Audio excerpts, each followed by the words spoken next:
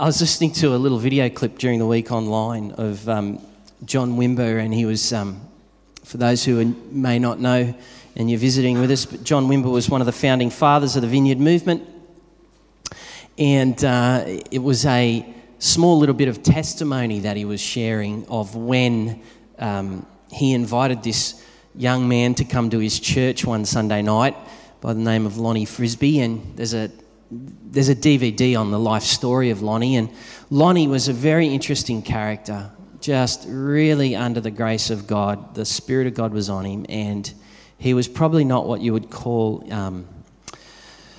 constrained by culture, you know, the square box that culture likes to put us in, and or even church culture likes to put us in, Christian culture.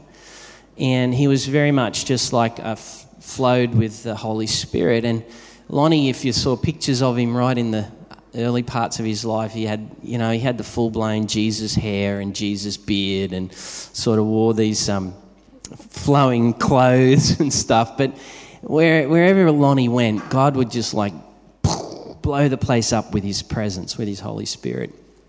Anyway, John was sharing in this testimony this little video clip about how in, I think it was either 79 or 80, I can't quite remember, 1979 or 80, John, at the end of the morning service, felt like the Holy Spirit said to him, I want you to ask that young man to preach tonight.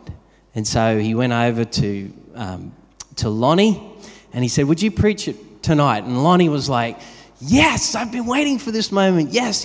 And he got all excited, and John was just dying because he knew what was going to happen. He was like, everything's going to break loose. And sure enough, Lonnie comes on that night to church, and he just shares a simple message, and he says, oh, by the way, the Holy Spirit's telling me that, you've been offended by his presence, but he wants you to know he completely forgives you, and he's about to visit you again.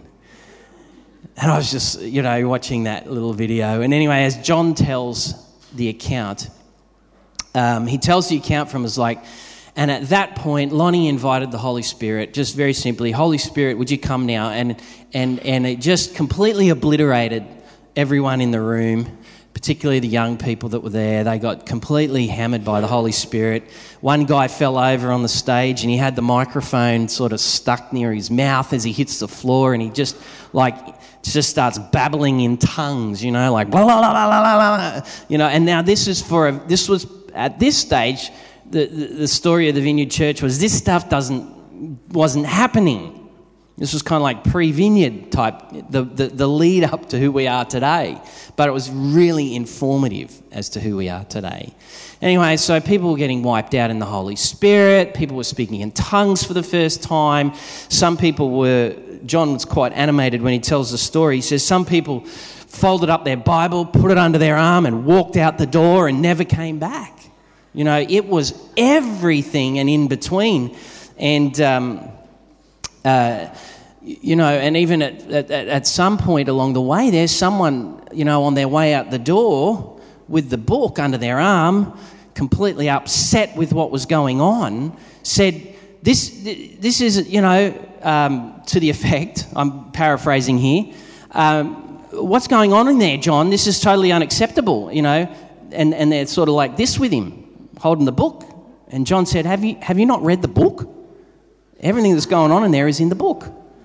And then began the story of the vineyard. And but one of the things that John said as he told this, because it happened on Mother's Day in 1979, 1980, it was the first time of great visitation of the Holy Spirit to the church. He said, you'd think you'd be safe in church on Mother's Day. You'd think you'd be safe in church on Mother's Day. Well, I just want to let you know, you're not. You're not safe, all right? Because the living God, His Spirit is here, and He's engaging with us, and He's prodding us with His love, and He's stirring us, and He's saying, come on, engage with my love for your life, my purposes for your life. So I just want to let you know, this is not a safe environment, and if you want safety, don't come here to this place. I just want to let you know, this is not safe in terms of we do hunger for the presence of God. And I'm not just talking the knowledge of God. I'm talking the knowledge of God here, but I'm also talking about the manifest, tangible power and presence of God when he moves among us. We have always hungered for his presence, and we just long for him more and more to upset our day with his good kingdom life and order. So in those terms, yes, you are safe. You are safe because God is amazing. He's awesome. He knows what he's up to. Now, the last few weeks, we've been jogging through Philippians 2, and we're going to kind of go there again, I think. And in Philippians 2, we've been looking at how Paul talks about what it means to genuinely be connected to Jesus or united to Jesus. And if you read through Philippians 2, there's actually quite a divine pattern or a divine order that's in that account. If you actually read it, there's like a if you know, with the help of the Holy Spirit, there's a divine order of things that can happen to a person's life who is united to Jesus. And we'll talk about that in a minute. But if you have your Bible, open it up to Philippians chapter 2, or if you've got your mobile app, just open it up to Philippians chapter 2, and we're just going to read this again because we want this living, dynamic Word, Bible, to conform us to the fullness of Jesus, because that's what God does with his Word. He shapes us. He shapes us. Philippians 2. If you've got any encouragement from being united with Christ, if any comfort from his love, if any fellowship with the Spirit, if any tenderness and compassion, then make my joy complete by being like-minded, having the same love, being one in spirit and purpose. Do nothing out of selfish ambition or vain conceit, but in humility consider others better than yourselves. Each of you should look not only to your own interests, but also to the interests of others. Your attitude should be the same as that of Jesus Christ, who being in very nature God, did not consider equality with God something to be grasped. But he made himself nothing, taking the very nature of a servant, being made in human likeness. And being found in appearance as a man, he humbled himself and became obedient to death, even death on a cross. And therefore God exalted him to the highest place and gave him the name that is above every name. And at that name of Jesus, every knee should bow in heaven and on earth and under the earth, and every tongue confess that Jesus Christ is Lord, to the glory of God the Father. Therefore, my dear friends, as you've always obeyed, not only in my presence, but now much more in my absence, continue to work out your salvation with fear and trembling. Now, we made a point last week of just, it's not like God sends fear on our lives. That's not what's going on. What's surfacing there for Paul is saying when we get connected to Jesus, all of our broken, inherent, sin-based, proud-based fear of and need for control in our life starts to shake under the presence of love invading our life. So work it through, because salvation is at work in us, transforming us. So everything that's anxious about life is now going, oh my gosh, I'm about to get overtaken by love. And for many of us, we haven't ever walked in that freedom. We haven't walked in that freedom. It's the work of God. It's his salvation at work in us. For it is God who works in you to will and act according to his good purpose. Do everything without complaining or arguing, so that you can become blameless and pure children of God, without fault in a crooked and depraved generation, in which you shine like stars in the universe as you hold out the word of life, in order that I might boast on the day of Christ that I did not run and labour for nothing. But even if I am being poured out like a drink offering on the sacrifice and service coming from your faith, I'm glad and I rejoice with all of you. And so you too should be glad and rejoice with me. I just had a little pickup there on the way through as I was reading that, in which you shine like stars in the universe as you hold out the word of life. My goodness, if there isn't... our culture in our world, particularly in the West, is obsessed with being noticed. Hello? We are obsessed with this broken driver that says, would somebody please notice me?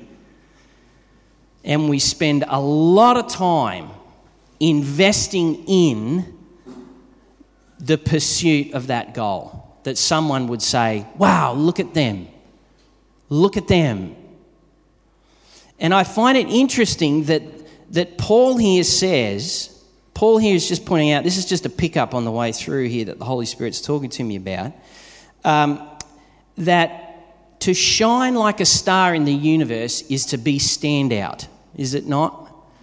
When we stand and we stare at the heavens and we look at the unique standout realities of the heavens, they catch our attention, they catch our imagination, they awaken us to the reality of there has got to be more. When I just observe the greatness of the heavens at night. But Paul's saying for that standout difference to be on the people of Jesus, it's connected to the lifestyle of declaring and living and handing out the word of Jesus to people along the way. That's what makes us stand out. The reason why the people don't see us, the reason why people don't acknowledge us, the people in the world don't actually think we're much of a standout, because maybe we're actually not handing out the word of life. There's a connection there. Now, God's not opposed to work. God, in terms of your salvation, he's not opposed to effort in terms of working it out with him. And so here Paul is just inviting us yet again to, you want to be a standout? You want to be someone of significance and difference? Start handing out Jesus to people. Start holding him up to people. Yesterday afternoon, my youngest, she decided that she wanted to go and visit the neighbour next door and give us some flowers. So, probably over the last sort of 12 months, we've maybe done that 3 or 4 times. We're just starting to sort of foster more friendship and relationship. And a little while ago, our next door neighbour fell and had a very bad accident, and she broke both her feet in the accident. She fell like a couple of metres and landed on her feet, and they were broken. And we didn't realise this until we saw her one day on the driveway in a wheelchair with both feet in plaster, and Nicole went over to her and just started talking with her. What happened? Got the story, got the backstory, and Nicole just said, "Can we pray for you?" And she was like, "Oh, yes, dear, yes, yeah, that's fine." And Nicole said, "No, can we pray for you right now?" And she said, "Oh, okay." And so we prayed, and the love of Jesus just washed over this woman.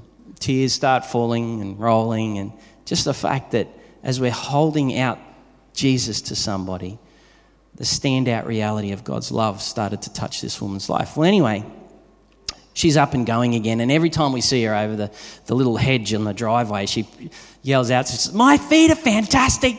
They're better than when before I broke them." We're like going, "Yay, Jesus." That's our simple testimony. Yay, Jesus. Isn't God good? We're pointing at him. Isn't he good? Well, anyway, yesterday my youngest decides she wants to take some flowers over, and so she took some flowers over, and then at the front door, our neighbour comes to the front door, and she's like, she's got her arm in a sling. And anyway, Sarah goes in and delivers the flowers, and I'm just sort of standing back a little ways. And anyway, she comes back to the front, and I said, "What have you done?" And she said, "Well, I was staying over with, at a friend's house, and anyway, in the middle of the night, I was trying to go to the bathroom, and anyway, I slipped over thinking I was at the door, and it wasn't a door, it was a wall, and I was off balance, and strange place, and I hit the floor, and I broke, the little piece of shoulder bone that sits over the top of your ball joint there in your shoulder," and I'm very technical with my medical terms, as you can tell. And she said it snapped, and she said it broke off, and so they've had to put a metal plate in there, and anyway, it's all bruised up and stuff like this. And before we could even say anything else, she says, "Can you pray for us?" Before we even were able to say, "Can we pray for you?" She's like, "Can you pray for us?" Sure we can. No troubles.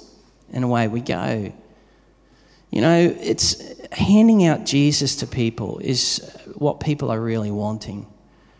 They're really wanting the hope that their hearts are crying out for. The standout reality about all of us in here that have said yes to Jesus is that we've said yes to him, and his love and life and power is on us to give away as hope in a rather crooked and depraved generation. If you want people to notice you in a healthy way, start handing out Jesus. Start handing out Jesus. And the adventure begins. I love watching online when people start doing that sort of stuff and they make all these crazy little comments about what God's doing when they do that. It's fantastic stuff. It's fantastic stuff. Well, the last few weeks we've talked about humility. There's a divine pattern in Philippians 2 that I would quickly want to tear through very quickly. But before we get there, there's a story in the Gospels, in Luke's Gospel, about how Jesus goes to the temple to pray when he's a little boy. And as he's in the temple, he's praying, he's only a youngster. The parents, Mary and Joseph, leave town. They're gone even a few days down the road travelling, and they realise, oops, we've lost Jesus. Every parent's, we've lost one. And so sure enough, they backtrack and they find Jesus back there in the temple where they left him. And they said, what are you doing? Where have you been? And he's like, well, I've always been exactly where I should be. Didn't you know I'd be here? And at the end of that, in Luke's Gospel, sorry, I'm just having a bit of trouble here with my PowerPoint here.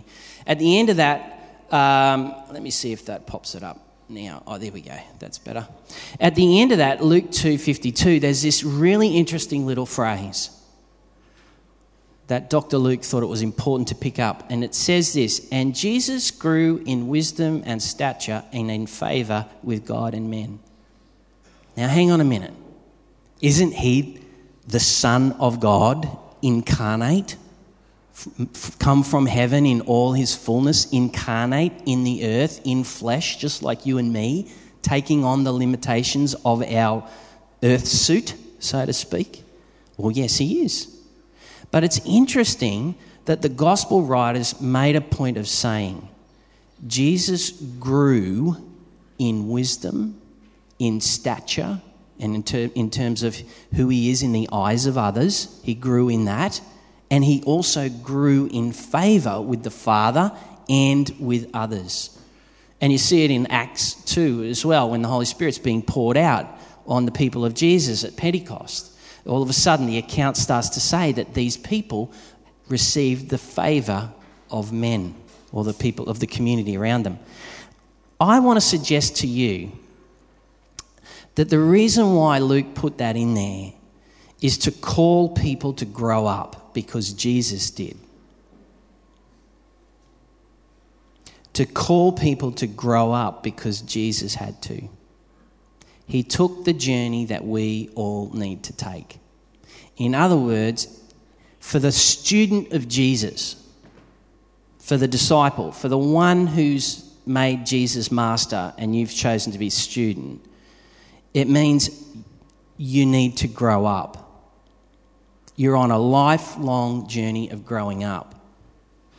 I wanted this morning to talk about authority a little touch, because I thought it was funny. On Friday night, my oldest daughter, she was out driving with my father, her grandfather. They were driving down to youth group, and anyway, sure enough, on their way down here, the police pulled them over.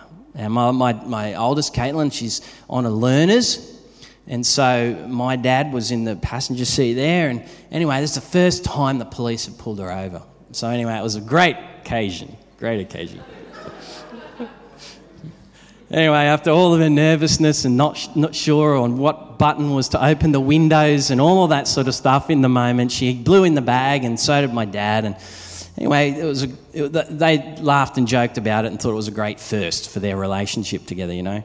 Anyways, and I got the story at the end of the night.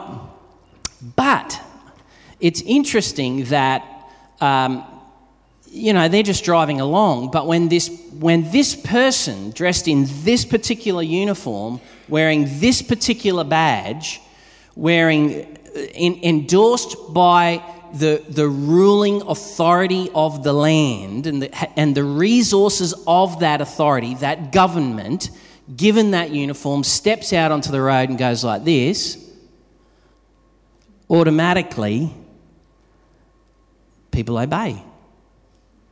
Now, if that same person dressed in just their everyday boardies, flip-flops and tank top stood out the front and went, more than likely people would drive past and they wouldn't stop. It's because that same person, when in uniform, has authority to stop the traffic. You ever noticed that? Have you ever noticed that when the police come up behind you in the rear vision mirror, all of a sudden your heart starts racing a little quicker? Your eyes start to sort of glance at the speedo a bit more intensely, your hands sweat a little bit. It's because they're endowed with an authority to play a role in our sphere of life. And that role is called authority. They've been given boundaries of that authority. They've been given ways to move in that authority and exercise that authority, and ways that they're not allowed to exercise that authority. Like, they can't just be in uniform and flip the lights on and decide, I want to go through the red light because I want a pizza in a hurry. Well, they're not meant to. So there's boundaries to that functioning of authority that the officer has. And having authority is knowing that they can exercise that right, that power. I'm not talking about power, I'm talking about the right to exercise influence or power. So I'm not talking about the actual power itself, I'm talking about the right to. And the reason why they have the right to is because we have given them the authority to do that, to play that role in our life. Well, in regards to the kingdom of God, Jesus, his last words before he sort of, they're not his last words, probably his last words on planet Earth before he went to be in the heavens with the Father, but as his feet are lifting up and he says, hey, guys, all authority has been given to me. All authority on heaven and on earth and under the earth, it's all been given to me. Go into all the world and do the works of the kingdom. Make disciples of all nations, baptizing them in the name of the Father, the Son, and the Holy Spirit. So Jesus makes a claim of complete authority. He's now defeated death. He's now risen and victorious and broken the back of the work of the enemy to separate man from God. He's now re-established that. He's now established there's a new way to be human being on planet Earth. There's a new way to be human being on planet Earth. And that new way is actually the very original way, which is to be in friendship with God, with each other, and the created order. And so there's a new way to do that, and I've got the authority to make it happen. And then he says, so he makes that claim about himself, and then he says to his people, now go. Now in the sending, he is releasing the authority that is his to go. It's a giveaway in the commissioning. Go. Go and do it. Now, we are all carriers, for those of us who've said yes to Jesus, we are all carriers of the authority of Jesus, and now we get to, in relationship with the one who is authorized, the one who has given us the resources of his governing kingdom, to now extend that rule and reign into people's lives and circumstances. I'm not talking about the power, I'm just talking about the right to participate and exercise the power. It all comes out of being in relationship with Jesus, united with Jesus. Authority is the right to exercise the power of the kingdom of God through intimate relationship with Jesus as king, as he was servant. So we're here to serve, and that's why our police are called public servants. That's why our politicians are supposed to be public servants. Servant living. It doesn't matter whether it's a kingdom culture, if it's a worldly culture or not. All modes of operation and authority are like this. They start with a servant. If you want to be in power and exercise power, you must first be a servant. There's no way of skipping from where you are to all authority and power without first becoming a servant. It's like you go back, you look at all the politicians that we have now running around in Canberra. Most of them started somewhere handing out flyers for someone else who was campaigning. They were serving another. And through the process of serving, got their calling, established their own agenda, their own sphere of influence, and got promoted. People followed, and on they went. And now they're in parliament and positions of influence. Same in the kingdom of God. There is a process to this divine order. Jesus started as a servant. Now, a servant is a doulos in the Greek, and basically what that means is Paul's taking the term and he's saying a servant is someone, in his context and culture, is someone who has been under a master, and the master has had the right over their life, over their eating, their breathing, their sleeping, their work life, everything, their monies, the lot. They were under their master. They were a slave to their master. And so they serve their time, and at the end of that time, the master goes to the servant and says, "You've served your time, you're now free to go. Here's all your resource, here's the favour that you've gained while you've been with me, here you go, see you later." Now, a doulos servant, a bond slave, is someone who's been through that process, and then at the end of that tenure of servant living, says to the master, once they've got their papers for freedom, they say to the master, "You know what? There is nowhere that life can be any better than right here with you as my master." And what they would do in this context and culture is they would go and they would get a piece of metal, and they would go to the doorpost of the home, of the master's home. They would put their ear up to it, and they would drive a metal stake through their ear and into the doorpost to say to the master, "I freely choose out of my own will and volition to serve you for all my days, because you are a good master." This is who we are invited to be. We are invited to come and have our life pierced and nailed to his life, because there is no other master that could love us like Jesus. It starts right there. To move in authority and exercise kingdom power, spiritual power and influence. And I know a whole bunch of you guys are butting your heads up against walls of resistance. I want to invite you, start again. Come back to this place. Nail your life to Jesus again and become a servant of his. Jesus made himself nothing, taking on the nature of a bondslave, a doulos. But have a look where that led to him in this divine pattern. He chose to humble himself. He thought of himself with sober judgment, and he humbled himself. We spoke about this last week, and I won't go into that, other than to say C.S. Lewis said, true humility is not thinking less of yourself. It's actually thinking of yourself less. He obeyed even to death on a cross. You may be able to see it up there, and I love it. It's just a little play on the word obedience itself. But have you noticed that right there in the middle of that word, there's these three letters, D-I-N-E. It's right there in the middle of the word. And that right in the middle of the D and the E is the I, the letter I. This is what it means to obey.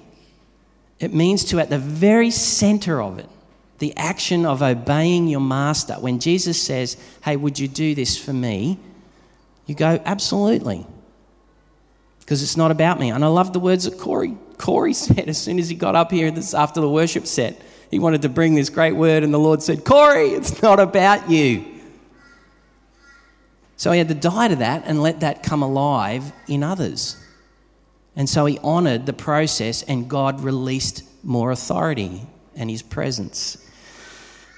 I just want to quickly here, there is reason why moves of God and passion and fire and enthusiasm for the kingdom of God wanes.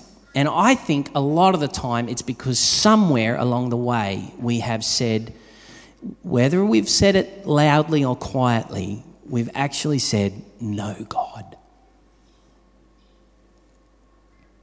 Somewhere along the line, we've said no. Or maybe we haven't even said it. We've just kind of tried to pretend we didn't hear God saying that to us. And we've ignored him. But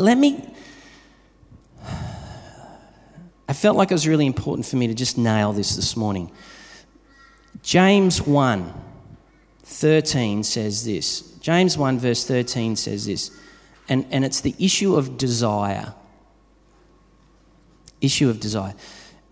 When tempted, no one should say God is tempting me, because God cannot be tempted by evil, nor does he tempt anyone.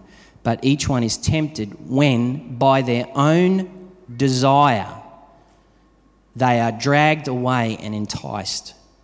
And then after desire is conceived, it gives birth to sin, and when sin is fully grown, it gives birth to death. Note the progression. Desire. What is it that's appealing to our eye, to appealing to our emotional base right now? What are we craving? What are we longing for? Or what are we lusting after? What's the desire?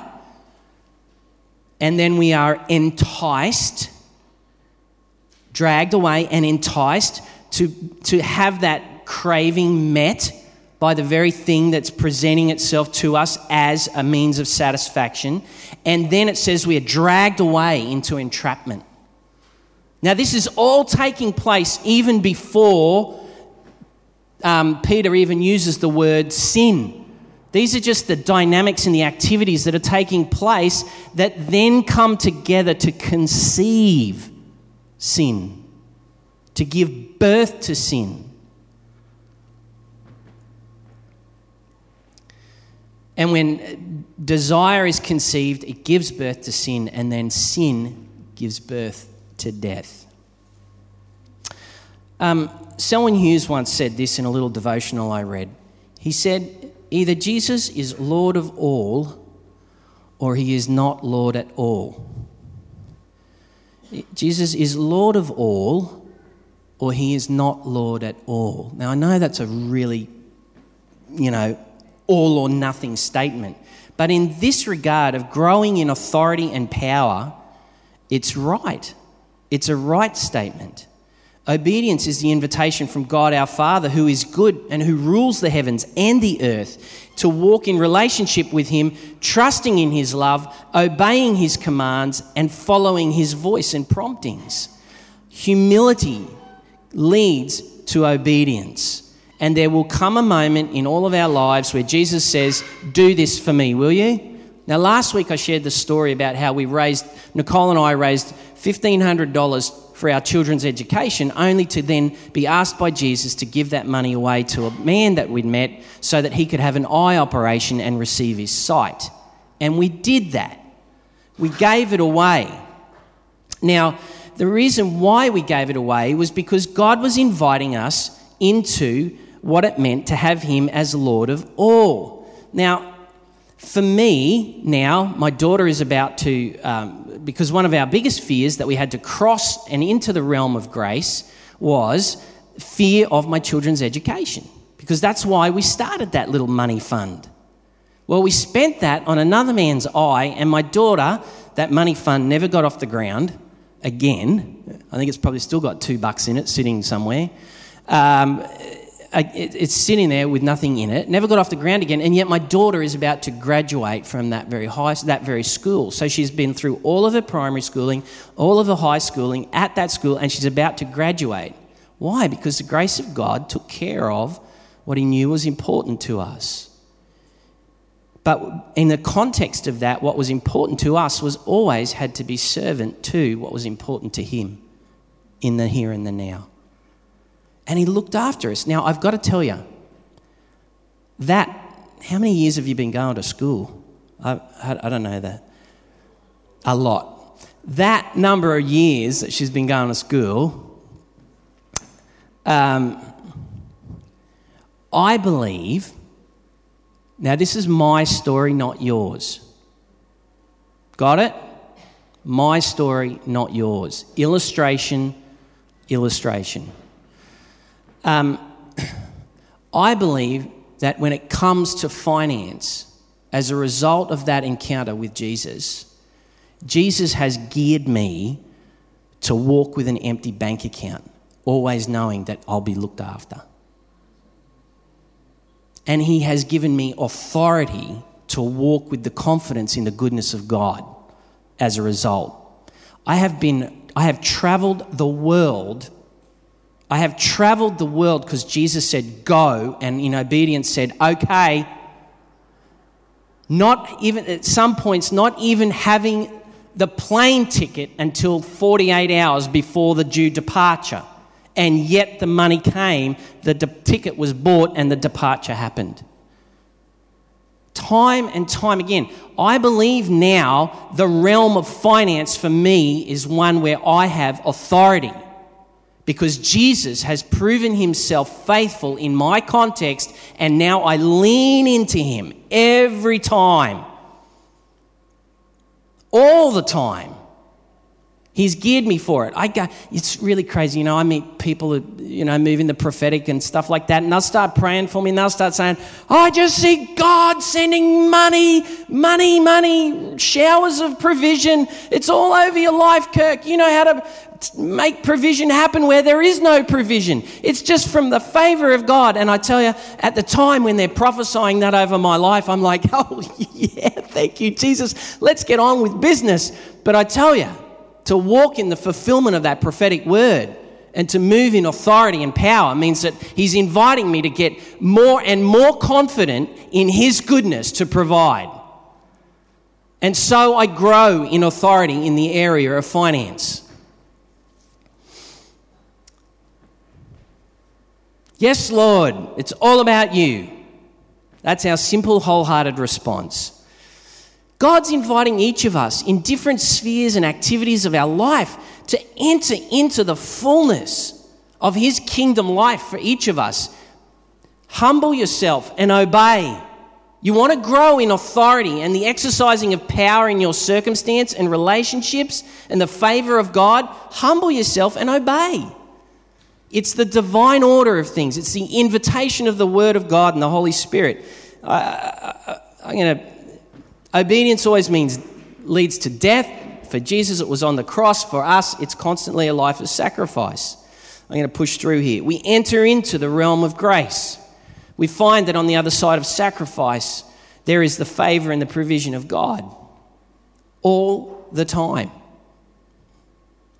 All the time. All the time.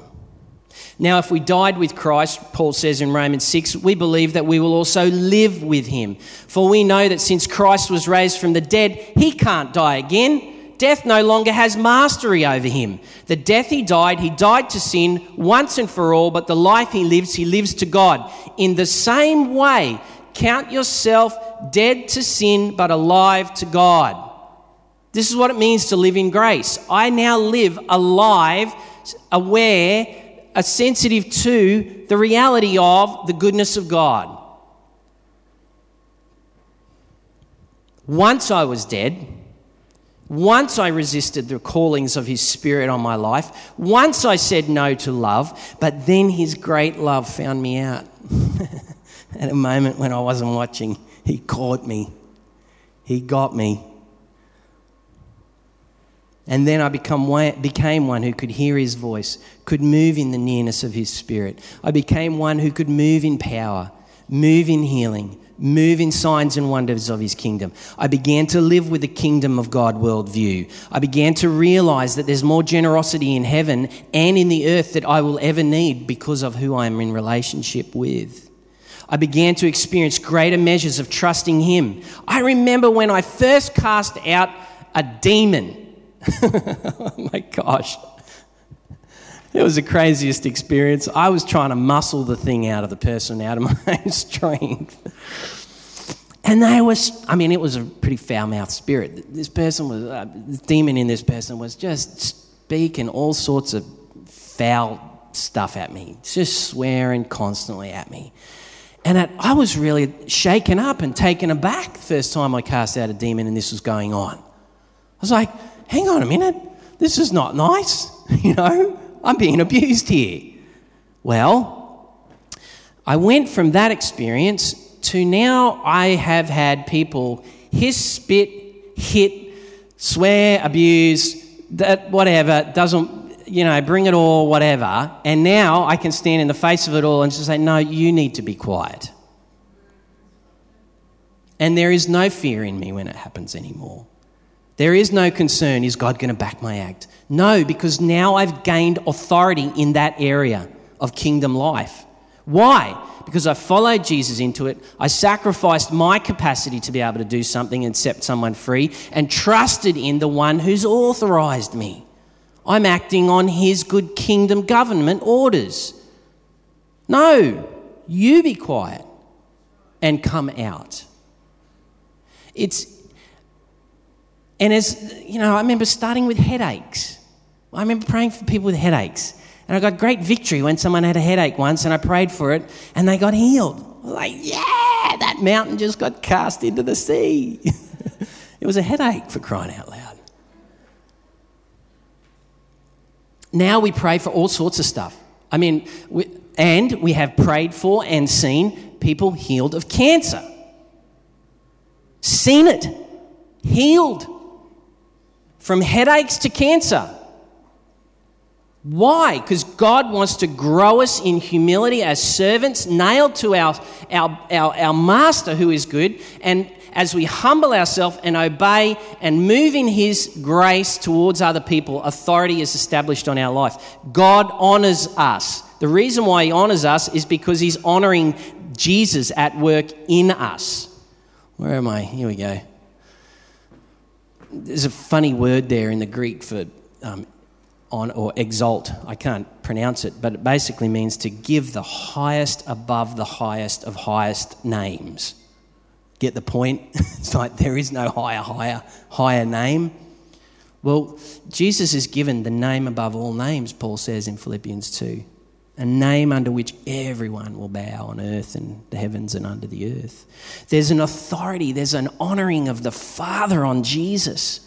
Because Jesus in John 17 cries out, he says, Father, I've shown them your glory. Jesus' whole lifestyle was about honouring the Father in all that he did. And with that, the Father's authority was on him. And he exercised that to the greater glory of the Father in the earth. This is the process. This is what it means to grow up in stature and wisdom before God and in favour with men. This is what it looks like. And if you take a read through the Gospels, you will see Jesus goes through this process. And that's why Paul writes it down in Philippians 2, and that's why Paul, under the inspiration of the Holy Spirit, exhorts the people of God, enter into the process. Enter into the dynamics of this relationship. If you want to see the kingdom of God, the authority of the rule and reign of God manifest in great power for his greater glory and your joy and the well-being of others, become a servant, humble yourself, let your yes be yes, give it away, enter into grace, become alive to him. He will lift you up. His authority will be on you, and the honor of God will be established in the circumstances. This is the path. And just when you think you've done it once, let me tell you, once is never enough. God will always invite you and say, all right, now this area of your life is growing in authority. Now let me grow you in this area of your life. Jesus went from being a young boy to the man of God that he was. And I think God wants us all to grow up. Doesn't matter what stage and age we're at. Wherever we've had those moments of resistance and saying, no.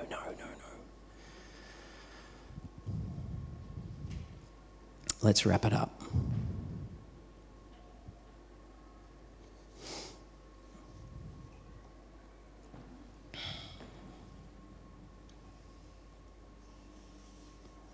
There's some really good words there this morning that the Holy Spirit was sharing with us as we worshipped God. And even before the service as we prayed.